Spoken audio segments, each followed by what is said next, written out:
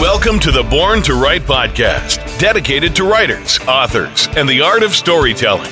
Go behind the scenes where writers reveal their ups and downs and how they finally shared their stories with the world. Now, here is your host, Azul Terronez. All right, welcome to the show, James. Welcome to Born to Write. We're glad you're here. Thank you. This is a real treat for me to be considered for a show that's about writing, which is something that I would not classify myself as. Yeah, let's talk about that a little bit. I think what's interesting is you're being known for the super fast business guy, helping so many people, having to go into a place where you're going to write, a place where you're a little more vulnerable and that writing isn't necessarily your thing. What's your relationship to writing in the past before you started writing your book, Work Less, Make More? It's pretty much the same. I don't do it. It's as simple as that. I'm a prolific content creator. I publish a lot of stuff. Almost always it's going to be audio and sometimes video. And from those, we would normally get transcriptions done. So my team will actually do that, not me. Me and the keyboard, we just don't get on that well. I still tap at it with two fingers. I've never done a typing course. I very rarely sat down and just written. And I've not really understood the idea of the writer. You know, when people talk about sitting in a cafe and writing stuff or having their morning routine where they sit down and write first thing. I've got so many friends who do it, like Darren Rouse and Andre Chaperon and Kelly Exeter. I just don't associate with that. I can't relate to it. I would just prefer to talk.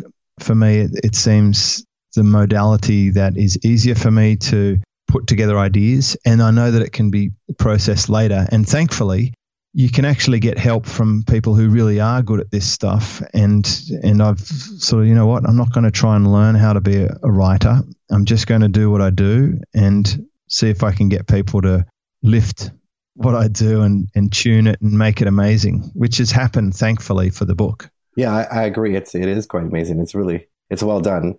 Let's rewind before we get into the writing process and how it was working in collaboration, because that's essentially what you did. For those of us who listen to the show who are mainly writers who are jumping in and don't know about you, what's the short version? What would you say you do so they can understand where you're coming from and why this book was important to you? Short version is I used to run Mercedes-Benz dealerships and learnt a lot about sales and management and all sorts of things like reporting, like real business stuff. And then I set up a business online and had a few different iterations of that. Ended up providing services like website development, and then people wanted help with their online business. And because I used to coach and train and teach people in the dealership and manage, I have that nurturing gene. So I wanted to help them. So I set up a coaching around that. And now my business is primarily coaching entrepreneurs or business owners to grow their business and to design the lifestyle for themselves. So I'm not a 9-to-5 enterprise guy, a traditional type guy, a lazy hammock beaches sort of a guy. I'm like, hey, look, you're going to do some work, but let's make it leveraged. Let's make your life something that you actually love rather than grinding away. And at the same time, you can still make some really decent profit if you set things up correctly and you get out of your own way. So I wanted to put together a collection of my thoughts and ideas that I've developed, refined, tested with my business, tested with students. I wanted to put them in one place. And then I dedicated that to my children who are sort of in the age spectrum of 15 through to 22 years old. And this is the book I wanted to put in their hands and say, look, read this. It's going to get you further down the track than you trying to figure all this stuff out for yourself, because I've spent a couple of decades doing that. And this is all in a tight little, easy to read bundle of 137 odd pages. Go for it. Right. And would you say that's a big motivation to kind of pass on the information that's been stored in your head and your groups and your masterminds and kind of hand it to them? So like, look, here's the roadmap. Don't forget it. I have always had this innate knowingness that I wanted to put together these things and get them out there. I'm not sure why it is there, but I do collect things I've stored over many years, records from my sales years, any sort of achievement or things that were notable, I wrote them down or put them into a box, and even my diaries. And I was just thinking, these will be handy one day when I write a book. So it sounds crazy, and maybe it's even narcissistic, but I think I've known for 20 years or so that at some point I wanted to document it. And even when I find out about something really interesting or whatever, I just feel compelled to share that with people and to teach them and to see them get a result from it. For some reason, that excites me. Yeah. And I think that's what the whole concept of Born to Write really should be. Born to tell your story or share your message. It's just that would be longer. I think that's the whole point is like, there's something innate in us that wants to tell our story or the story or a message that's in our human qualities. And it's a little bit unfortunate that most of us, we value books over speaking. And maybe it's because of school. School. I was a teacher and a principal for a lot of years. And man, the way they taught writing in school always felt like this is going to be painful and awful and ugly and no one should do this. And I think a lot of it was if we could just talk and share our stories, it would be easier. But like there's some quality of a book that says, here, this is real, this is meaningful. You should exchange your time for the time I took to write it. It's an interesting relationship that we have to words. Yeah, and I think some people who like to write may be introverted. Seems to be some of the people who I've encountered who love to write tend to be preferring to sit back and put their thoughts down and be considered and measured and put a lot of effort into that. And they're quite creative as well. And I've only come to this party late.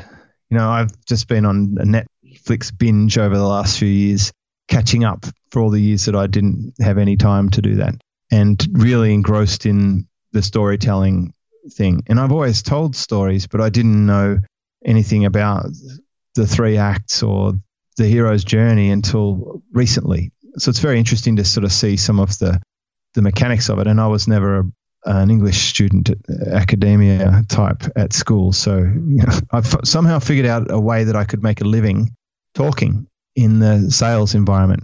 Most of my living was made by thinking on my feet and navigating conversations to successful outcomes where the customer was happy and I was happy. And now some of this has been translated into words. And there's only one time that I can remember where I sat down and wrote.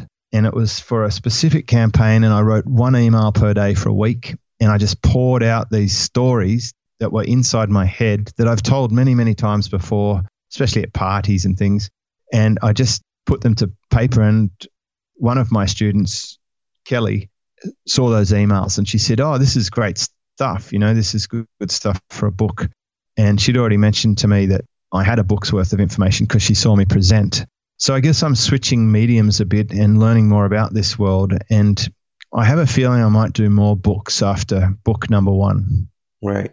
It's interesting because the way you crafted your message, you could tell, and this is what's intricate about writing that's a little different than working with the person like in the sales position. You're watching their body language. You're reading their intonation. You're noticing the way they're responding to your questions. So you can adjust. When someone's reading your book, you have to anticipate those and you have to create those moments without even watching them there. So it's a different way of interacting with the person who's consuming. It's kind of a, like you said, it could be an introverted or silent way. But I think people who deliver great messages like you can deliver this work, especially in your relationship with someone like Kelly, who's also a book coach. Tell me how that process worked. Cause I want to dive into the content because the content's amazing, but I thought for people that are listening in, because I think they always assume that people who write books are just great at everything. That's why they wrote a book. But I think you had a different journey. Tell us about the relationship of creating this book and how it felt and what were some of the pain points. So the spark for it was when Kelly was watching me present at an event, and the information really hit her between the eyes, as it did with a lot of the other people there. This particular presentation I really crafted for that audience, and it had a high impact. And I ended up accumulating most of the people in that audience came into my program as a result. And, I customized that message specifically for where they were at, which is kind of a broad market as well. It's for people who are feeling a bit stuck and not able to progress past a certain point and doing a lot of work, but feeling like they should be getting better rewards. So she said to me, hey, look, why don't you have a book? This stuff's good stuff. And then from there, the process was I gave her the transcripts of my presentations. I gave her access to these emails that I'd sent. to my previous training. I gave her the first book that I'd worked on that didn't make it out, which is about 5 years prior, where I'd paid some money, got some help, and the lady froze up on me and then just sat on it for a couple of years. And by the time she got back to me with it, I'd moved past that point. I wasn't interested in it anymore. And so Kelly basically worked hard on the outline and how we're going to capture this information. Our biggest challenge was we just had so much stuff. I have 10 years worth of content, and I am because I'm a generalist, I'm able to cover a lot of different topics. So I'm not just good at one or two areas that, easy to put a label on, like you've got the YouTube expert or the Facebook expert or the AdWords expert or the funnel person or the speaker trainer. There's so many areas that I work in because of the nature of my experience and the clients that I attract, that we wanted to capture that. But we realized what the point of the book was just to introduce people to me. So it should be an introductory book. We also wanted it to be extremely pragmatic because that's my style. There's never wasted words. There's never filler or fluff. My annoyance with some books is that I know they started with one page with maybe 10 bullet points, and then they fluffed it all out into a big book. And that just annoys me. So when I'm reading a book, I actually take bullet points from them. And I usually end up with 2 or 3 pages of bullet points. But some books, there'd be only one page. I think in this book, you would take a lot of notes. And we also made sure there was action steps at the end of each chapter, because I don't want to let people get all soft and fuzzy and excited and do anything. Because I think with the book, the mission was to create something where people get results, and that should help people leave a great review, and it should turn it into a book that people recommend. And I wanted the book to be a good book. So I resisted making a pamphlet, which is a lot of people in my industry do, where they just do a 1-hour interview and talk out some stuff, and then it gets cranked out and churned out, and it's just this thin little thing. I wanted a real book. So for Kelly and I, we just agreed on what we're actually producing. I think she ended up with that title, and I refined the subtitle, and we had a few directions we went down in the beginning that didn't quite pan out because we were trying to get the hook first, even though some people say do it last, but we wanted to hang it off that. And then we had a bit of back and forth about the chapters, and there was one chapter that we left out of the book, which could almost have been the book title and a big part of the book. But we think that's a later book, and we also think it's the least evergreen part. So that was pretty hardcore. And also Kelly would send me questions, and I would dictate answers because I prefer to do that than to type. So she would send me a question in an email. I would then open up my phone, and then I would just talk. And sometimes I'd talk for 45 minutes or an hour. And often I'd have to go and do some research. I'd have to ring up my mum and dad and say, hey, in 1991, where were we living? What happened then? What was the reason for this? And those sort of things. And I had to fact check stuff. I'd go down to the garage and look up my sales achievements, or what year was that, and those sort of things. I wanted it to be accurate. I'd hate to publish something and people say, hey, that's not true. Right. Because as you know, over decades, your stories start to migrate a bit. We don't fully remember everything. And when I went to the garage, I actually found stuff that I'd even forgotten about, like dozens of clients that I worked on in the beginning and completely forgot about. So stuff that I just put in the back of my mind. Then I'd send these recordings to an online service called Trint, and it would instantly turn the audio into words. Mm-hmm. And it's a pretty rough version. It's certainly not tight or punctuated or edited up. And then I would just send Kelly the audio and the text, and she'd scan the text, and then from that she would write. So she did most of the writing. So if you wanted to think about the process as this, it was my transcripts and then her writing and then my editing and then her editing, and then there was the line editor and then the proofreader, and then there was my customers. And by the time I got to the end, one customer found one mistake. It was just one word that was spelt slightly differently, but also maybe spelt differently in some markets. So we got it pretty tight, but there was a lot involved. And the hardest phase for me was the initial reading of the first draft manuscript when Kelly printed it out and sent it to me to read like a book. And there were some bits that made me angry and frustrated. And there were other bits where there was a moment there, I was actually on an airplane, and you shouldn't really do some of this stuff on an airplane because you can get pretty drained or tired flying. Yeah, There's one moment I thought, nah, screw it. I don't think I'll bother with this book. It's just a pain in the ass and it's not getting where I want to get to. So you do go through that writer's challenge of it's just all too hard. And like there was an entire chapter, I crossed it out, I scribbled through it, and my pen pushed through the paper. I was just really annoyed with it. It wasn't me, and it wasn't what I wanted in there, and it was the exact opposite of what I believe in, and it just really annoyed me. And then there were other bits where I just crossed things out, made notes, and then we redid that one chapter. I actually created brand new content, and we redid it from scratch because I think that chapter was sort of pieced together with not enough starting information, and too much of Kelly came through in that chapter, and it wasn't me. And I disconnected with, this isn't my book. I don't want it. Screw it. Just forget it. And then, I recovered from that rage. Also, there was just some little subtle things too, like, whose name's on the book and all of that sort of stuff. I really think the material is mine. They're my ideas and concepts. And after I re-edited all the chapters for 2 hours each, I changed a lot of words, the words that I use, and I also reversed some of the statements to be what I believe in. And I even found that I'd actually changed my mind on some things from 5 or 6 years ago, which is some of the source of the original book, where I'd learnt new information, or I wanted to just boost it or touch it up a bit with new information. So by the time we finished, I really felt like it had my words. And my customers who have been dealing with me for a long time, in some cases a decade, they say, yes, this is you. Like your Kelly has captured you perfectly. This is your voice. These are your words. This is exactly the information you've been teaching us. And that was good validation. Right. And we had to work at that because there's 10 chapters and I probably spent 30 hours on those and the introductions, and it was slow going at first. It might take me a few days to clear a path to get to it and sit down and do the most boring thing in the world, like editing my own stuff. Right. And by the end, I was cranking out 2 or 3 chapters a day. I'd gotten back into a work habit of being able to do 3 blocks of 2 hours straight, which is, that's sort of back 5 years or 6 years ago for me, since I've worked that much in a single day.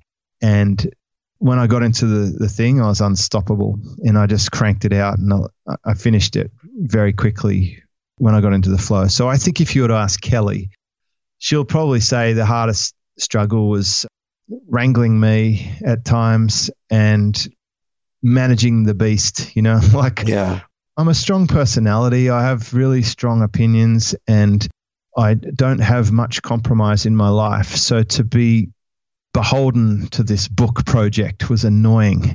And I'm so glad it's done. And I'm enjoying this phase of just talking about the book and seeing people buy it and share their reviews and let me know it's really helping them. So it was all worth it. And, it is covered in one of the points in the book where I say sometimes you've just got to do the hard thing. And a little bit of hard work now can give you a great reward in the future. But it really brought Kelly and I close together, from more or less strangers to having a fantastic working relationship. We email back and forth. She tells me do this or do that, or I need this, or well done with that, or hey, check this out. And I send her things like comments that I get from people. I ask her questions. We work out things like where can people buy it? Who's going to hold the boxes? Because I ain't stuffing envelopes, if you know what I mean. Right. And then, she's having her little support requests with CreateSpace and haggling with them on joining the Kindle to the paper book and all this sort of stuff. It's been a great learning experience. I've learned a lot more about the process from nothing to seeing a whole book go through. And I think even Kelly might have been surprised by the traction that we got without a big launch, because we didn't do a fancy pants launch. We didn't spend $100,000 buying copies from all around America to stag the best sellers list or do any Kickstarter campaigns to sell 1,000 books and go to dinner with me and all that sort of stuff, because that just seems like a lot of work. I just wanted to focus on making a good product. Right. And that's probably idealistic to say, I just want to do a good book, because I know that a lot of it's around the cover. And the cover was a funny one too, because Kelly kept saying, look, your old photos don't look like you. You need to get good photos. So I took some photos and she goes, they're not good enough. You got to get a professional. Okay, Kelly. So I got the professional to come out and we did proper photos. And then I had a pro designer, Greg Merrilees, put together the cover with Kelly's design input and the pro photos. And, it all sort of came together. So we have a great team. Everyone involved in it has been fantastic. And finally you get to hold the book in your hand. And at no point did I even think about things like, making money from the book on Amazon or whatever. That was just like a little surprise. Right. It's really great. Let's dive into the book, because I think your process, it's really good, because some people will collaborate because they're like you. They're like, look, I want to dictate my book. I want someone to extract my book. I need help more than just help me edit it. The majority of book writing is editing. I think that's something that people don't realize. Like, look, your ideas on page, even if you're a writer, is just the very beginning. It's sort of like the Japanese proverb, when you're, 90% of the way done, you're almost halfway there. And that's how books can totally be, because you think, I finished, I got it all done. And you're like, oh, what? We have to do more? But I think...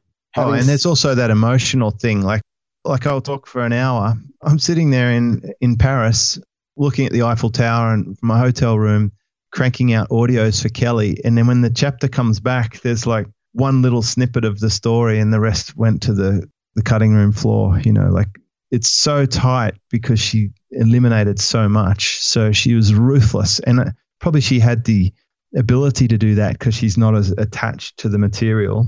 Right. And, you get blinded by your own greatness at some point, don't you? And it's good to have a third party say, no, it's not interesting enough. Right. Like I'm constantly reminding my dad, this book it's not actually about you, and it's not really even about me. It's more about the customer and what's going to help them. So they don't need to know about Paul Keating and his terrible leadership on Australia. And like I said, honestly, Dad, some people wouldn't even know who Paul Keating is. Right. But you did I think you and Kelly did a nice job of bringing in the stories of your dad and the relationship, like watching him go through downturns and why you made a decision at a young age that you were going to do things different, and the commitment you made to self-development. I think all those stories, it's funny because we think we need a longer runway to help people understand, when in fact that short runway is probably just enough to plant the seed so the reader can go, oh yeah, that resonates with me as well. So I thought you did a great job of kind of sharing just enough. It was tough too. I mean, I had to more or less get the approval of my parents to include those stories. And it's hard for them because it was a painful time in their life, and they are terrific parents. They couldn't have done anything more. Like, they would remind me that we lived in a nice place and I went to a nice school because they were doing whatever they could to give me a good future. So they were quite selfless, and they were caught up in stuff that was to a large extent beyond their control. But it did start some, interesting discussions. There was sort of a phase there where, like, you can include it, but we're not happy about it. Sort of, I had to broker the way that we worded, and so I had to move my stance slightly because I'm still want to be super respectful, and I think about what would happen in the future when my kids want to publish their stories and they talk about their dad. My pride and ego would want it to be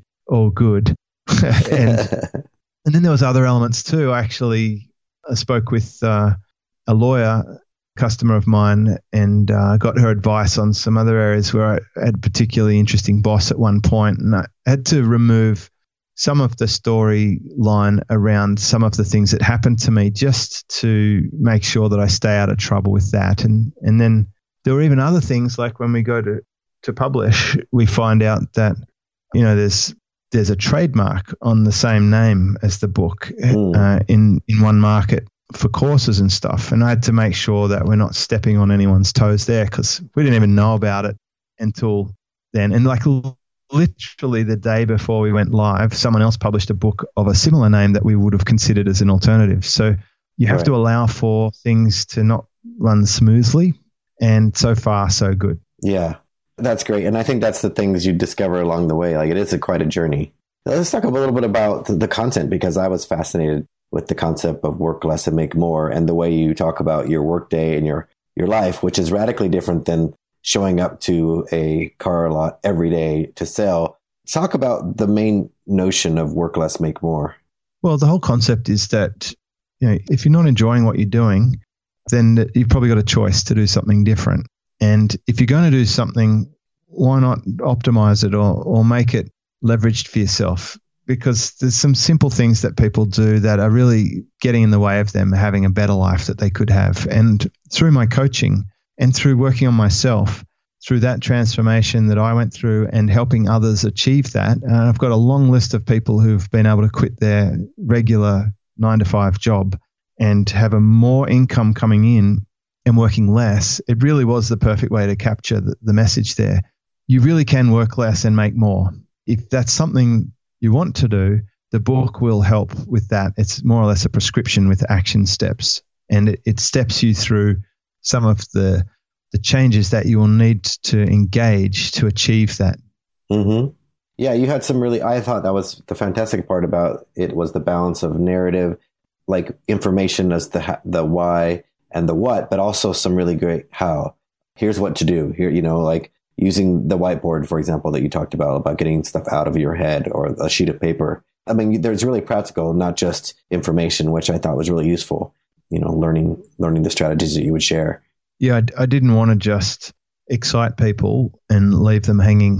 Like, it had to have the action steps. It was one of my original requests. Like, at the end of each chapter, it has to have things that you can do that back up that chapter. So that was where a fair bit of my work was, to make sure that the chapter gives the good information. Then I cleaned up quite a lot of the action steps to tie them back into the action steps. And it was hard work. It was really hard work to do that.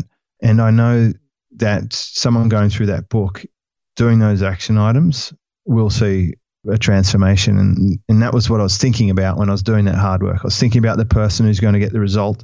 And, that person could quite easily be my own kid. And that was a big motivation. Right.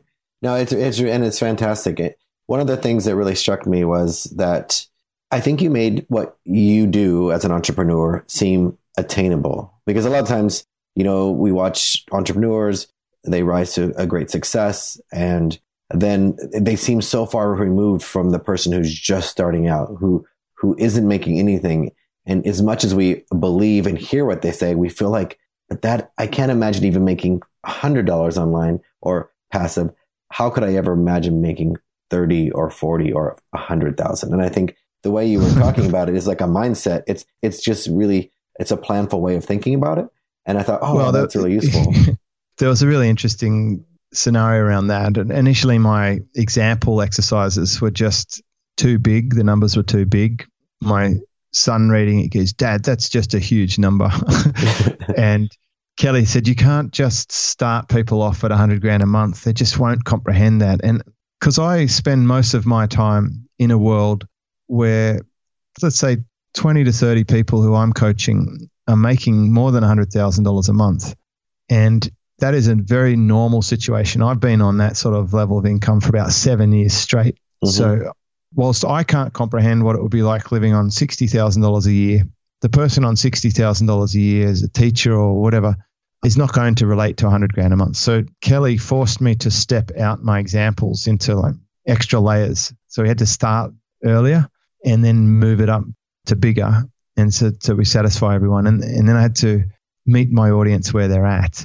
So that was one example. And the other thing that we did is with the first hard printed transcript, I actually gave one copy to a complete beginner and I gave another copy to a fairly advanced person. And with those two first readers, other than Kelly, like I only read half of it by that stage. I hadn't even finished it because I read half of it on the plane and I left it. I just had to cool off for a while. I let the others read it. And so they scribbled their notes on it. And then I went through and I had my notes and the advanced notes and the beginner's notes. And using those, and the filter of this has to be understandable for my kid. I actually long-handed some of the things. So instead of saying affiliate, I would say sell for commission, brackets, affiliate. Mm-hmm. I spell things out to make it more understandable or relatable for someone who's earlier on in the window. And the beginner gave me great feedback. He's like, he just put a question mark. What's this? Or I don't understand. Or what's an affiliate? Like, okay. And then the advanced guy's like, he'll circle stuff and say, hey, this is really important. It could be a whole chapter or, expand on this. So I shrunk some bits and expanded other bits and deleted things and tuned it up a lot based on that. And I deliberately didn't send it to 10 people or 20 people because nothing ever good came from a committee. Right. And I didn't want people to give me their opinion and then me to just ignore it anyway, which is what I would do. And I typically do. In most of my other business decisions, I don't worry about too much about surveying people and saying, oh, which cover do you think's better? I don't really care. I've got to be happy with it. And I've got to have a really trusted expert say, yeah, this is a great cover. And then I'll just roll with it because I don't want to open up that hassle of, right. Some people say, oh, that's not the one I picked.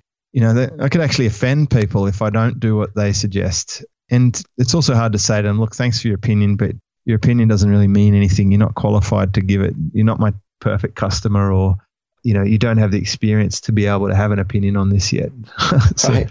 It's really quite interesting, right? Because I think that's the fine balance of like involving your tribe or your potential tribe early, but also I have had some clients who show book covers to people who don't know anything about book covers, and at the end they show me like, that looks like a poster. I mean, it's going to be the size of a stamp on Amazon if they're not going to be able to read your cover. Well, but everyone liked it. They'll either do it through ignorance or it's just a pure marketing tactic of manipulation, just getting people hyped up for their book, which is fine if that's what you want to do, but it's not what I want to do. Right. I mean, the great thing I think about what I've observed from afar is how much value and content you do produce, because people already feel like they know you. And then there's some people, because you have such a breadth of content, when they just meet you, like, I have no idea where to start. And I think this book is going to be so great for that. It'll definitely be something I can send them to and say, look, hey, why don't you read this book? Because my was on the boat with us in most of my experienced customers, and we were sitting around talking about stuff, and he wasn't really grasping what we're talking about. And I said, look, are you a reader? Would you like to read the first draft of my book even before I do? And he goes, sure. And he read it. And then he came back to the discussions. I think it was a day later. And he somehow had just transformed, and it's like he knew stuff he'd never known before. It was like that alien that comes from another planet and watches TV for a few weeks and then can speak English. Right. It's like, hey, he's arrived. And that's when I knew, hang on, this book is filling in a lot of gaps quickly. So it'll be a really leveraged way for me to onboard people into my world and for them to get the most value from anything else that I do. It's right. A primer. Yeah, I think of you, Pat Flynn, when we were working on his book, one of the challenges he had is he's a generalist in so many areas like you. He's very knowledgeable in SEO, podcasting, affiliate marketing, on, blogging. What does he teach about? And the book, I mean, you have to narrow it down to give the touch point. And what he realized is that the majority of his audience, the 70% of the people, had never made more than $500 online because he had asked them. And it's like that.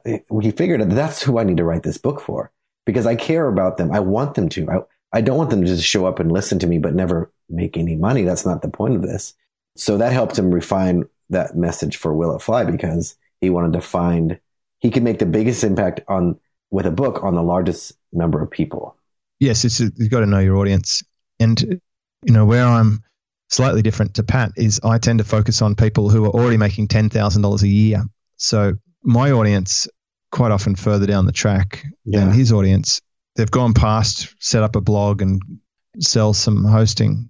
They're now into, hey, I've got an actual offer that converts and I need to build a team and I think I want to quit my job. This is getting serious. So I wanted to really talk to my audience, but not alienate beginners.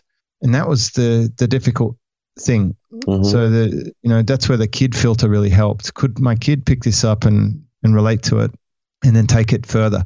And I'm getting great feedback from my even most advanced customers when I look at the Amazon reviews. It's reminding them of stuff that I've already told them, or it's filling in a few extra gaps that, because it's all in one place, it's really easy for them to recharge on it. And some of those ideas don't really run out of usefulness, no matter how far down the track you are. I imagine Elon Musk or Richard Branson would find something interesting in that book somewhere.